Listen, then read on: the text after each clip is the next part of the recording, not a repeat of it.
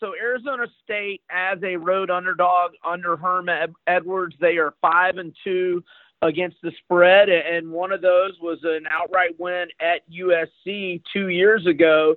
Then last year, USC got revenge. They win a tight game in Tempe by a 31-26 count. But, look, I love Jalen Daniels, the quarterback for ASU, as you don't see true freshmen throw for 2,943 yards with a 17-2 TDI-INT ratio. That just really does not happen. And he can move as well.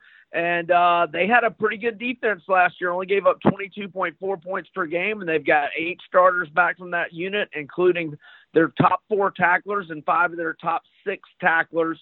I think USC will be fortunate to get a win by a field goal and move on unscathed. I think Arizona State might be able to win this game, and I like them as well as a double-digit dog. Thanks for listening to this segment of the Three Dog Thursday podcast. Reminder, hear the full show through Red Circle Podcasting. Also subscribe to the show on iTunes, Spotify, Google Podcasts, and Stitcher. And thank you for finding us for Three Dog Thursday.